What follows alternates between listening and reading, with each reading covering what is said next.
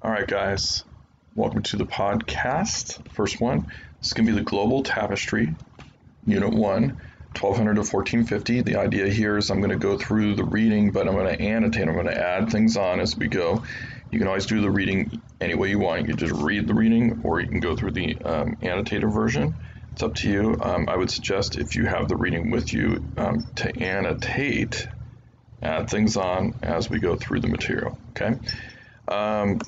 So with the Global Tapestry, the idea is that we're going to do an overview of what the world looked like 1200 to 1450. We're just going to go to several different spots in the world and say, here's what it looked like, here's kind of what was going on. When we get to Unit 2, it's the same time period, and we're going to get into what the major thing was, which was trade during this time period. Really quick, FYI, I'm outside, so you might hear some ambient noise going on, wind, maybe some dogs barking, that type of thing. Okay, first, let's go to China. Two powerful Chinese dynasties during the time period, the Song 960 through 1279 CE and the Ming 1368 through 1644 developed golden ages or periods of great achievement. Just so you know, the dates that we're going to be following, it's everything from everything's going in order. It's all common era. It's all this time period, like 960. Let's say 1,000. Is 1,000 years before where we're at right now. So everything's going to go in order. There's none of that before Christ backward stuff, okay? All right, so the Ming Dynasty came to power after a period of domination by Mongol invaders. So there's a time period between the Ming and the Song. You should understand that from the outside that when we speak of China, we're actually talking about its influence throughout much of East and Southeast Asia, as China has enormous impact on cultural and political developments in those civilizations. So they have a huge influence, especially in things like writing. We'll talk about that a little bit later in this reading.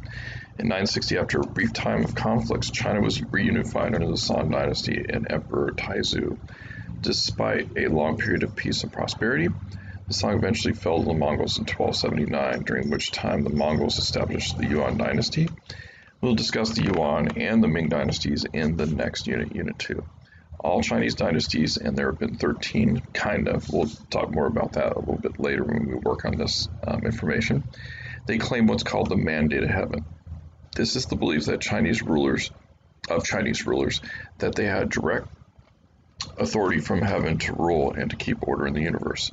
It also affected Chinese dynasties by creating what's called the dynastic cycle, in which each ruler would be overthrown by a new leader who would then claim to have the mandate of heaven, and so on and so on. We'll talk a little bit more about that when we work on this information as well. At the height of the Song dynasty, China was relatively stable. One of the many reasons for this stability was the bureaucratic system. That is a vocabulary term that you should know from the vocab term list I gave you. Bureaucratic system that was based on merit, which means based on doing good work, and through the use of what's called the civil service exam. Civil service examination was a 3-day non-stop written exam that was focused on Confucian principles. Again, something that we worked on. The exam created a large core of educated, talented, and loyal government workers. This exam also highlighted the Chinese continuities. Continuities are things that continue through time. It highlighted the continuities or principles of the value of education, respect of authority, and also filial piety, which means respect for elders. The Song also built an extensive transportation and communication network, including the building of the Grand Canal, a 900-mile canal that connected and still connects inland rice fields to the large cities of China, thus enabling China's large population to grow. Song also developed new business practices, including the introduction of paper money and letters of credit. All of this, of course, led to increased trade and also cultural diffusion, which we've talked about. Song dynasty, under pressure from northern nomads, withdrew to the south and established a capital city at Hangzhou, which is at the southern end of the Grand Canal. Here they developed an early form of movable type, which is like a printing press, which resulted in increased literacy and bureaucrats among the lower classes. Printed books also spread agricultural and technological knowledge, leading to an increase in productivity and population growth. By the 1100s, the Song were an urban population with some of the largest cities in the world. Their wealth was based in part on their powerful navy and their participation in international trade throughout Southeast Asia. Really quick, The whole reading or literacy increasing because of the printing press. Basically, if you have books around, people want to learn how to read them, so that's why it increases literacy. Let's move on. During the Song Dynasty, new technologies were applied to the military. Gunpowder started to be used in primitive weapons, magnetic compass, and the stern post rudder, which is that kind of the board that's at the back of a ship that the steering wheel is connected to, and it goes side by side. Magnetic compass and stern post rudders made the Chinese junks, as their ships were called, the best of their time. The junks were also used as merchant ships, of course. Between 800 and 1100, iron production increased tenfold to about 120,000 tons per year, rivaling the British production of iron centuries later in the 1700s. Song technology also included production of steel, which is basically cleaned up iron. Okay? All right. One of the most important developments of the Song was the introduction of champa, a fast ripening rice from Vietnam. This rice not only ripened fast, it also had 2 crops a year and was drought resistant. This rice, linked with new agricultural techniques, increased food supplies and led China to have a food surplus or extra food at times. China's population rose rapidly from 600 to 1200, as their population more than doubled from 45 to 115 million. The urban centers expanded greatly. Really quick, keep in mind with China that they have 1/4 of the population of the world. They did back then, and they do today, so they have a huge population to feed, so champa rice was really important in feeding that huge population. During the Song Dynasty, adherence to Confucianism justified the low status of women, which is another continuity of Chinese culture. Foot binding became widespread during this time, as women's feet would be bound shortly after birth in an effort to keep them small. They were wrapped basically in bandages really tightly.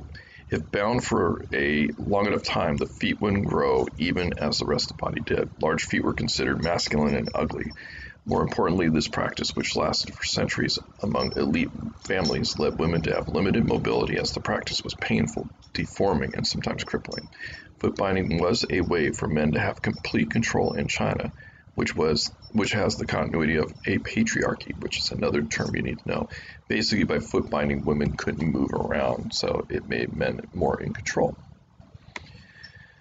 The religion that had the greatest impact of China at this time was Buddhism, especially in the Mahayana form. Mahayana Buddhism appealed to many because of its emphasis on peaceful and quiet existence and a life away from worldly values. Confucianists and Taoists both reacted strongly to the spread of Buddhism. Many Confucians saw Buddhism as a drain on both the economy and the labor pool, especially because Buddhism dismissed the pursuit of material accumulation, in other words, the accumulation of stuff.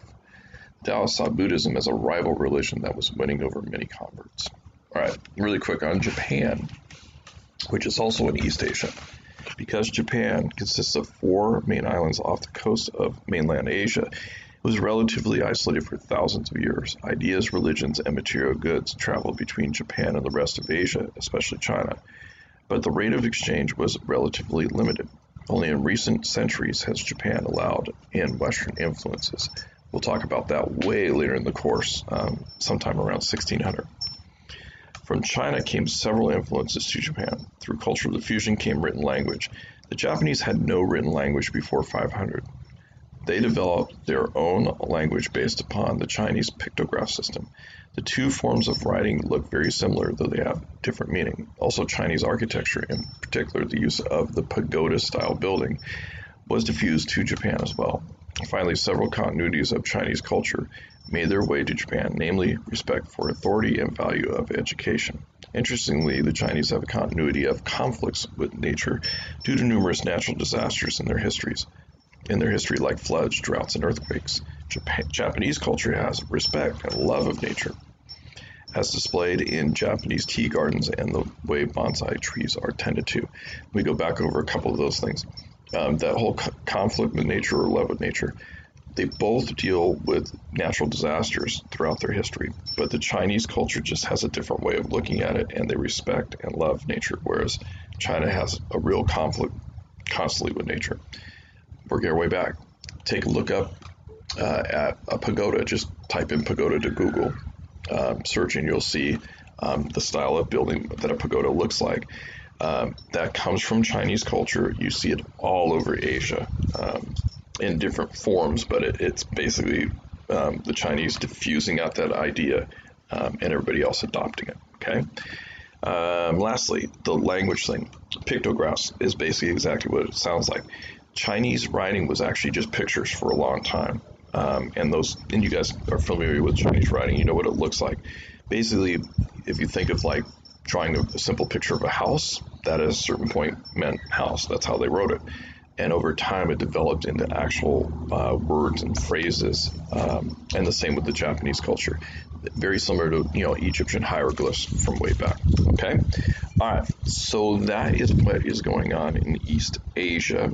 Make sure that you go through the video lesson. It's just over 6 minutes. I mean, barely over 6 minutes. And then go through the questions, answering them on a Google form. And that's a good way to keep your notes. Make sure you're saving those because you're going to need them. You can use them on exams, and it's going to be kind of your notebook, for lack of a better term. Okay, we'll talk soon with the next subject.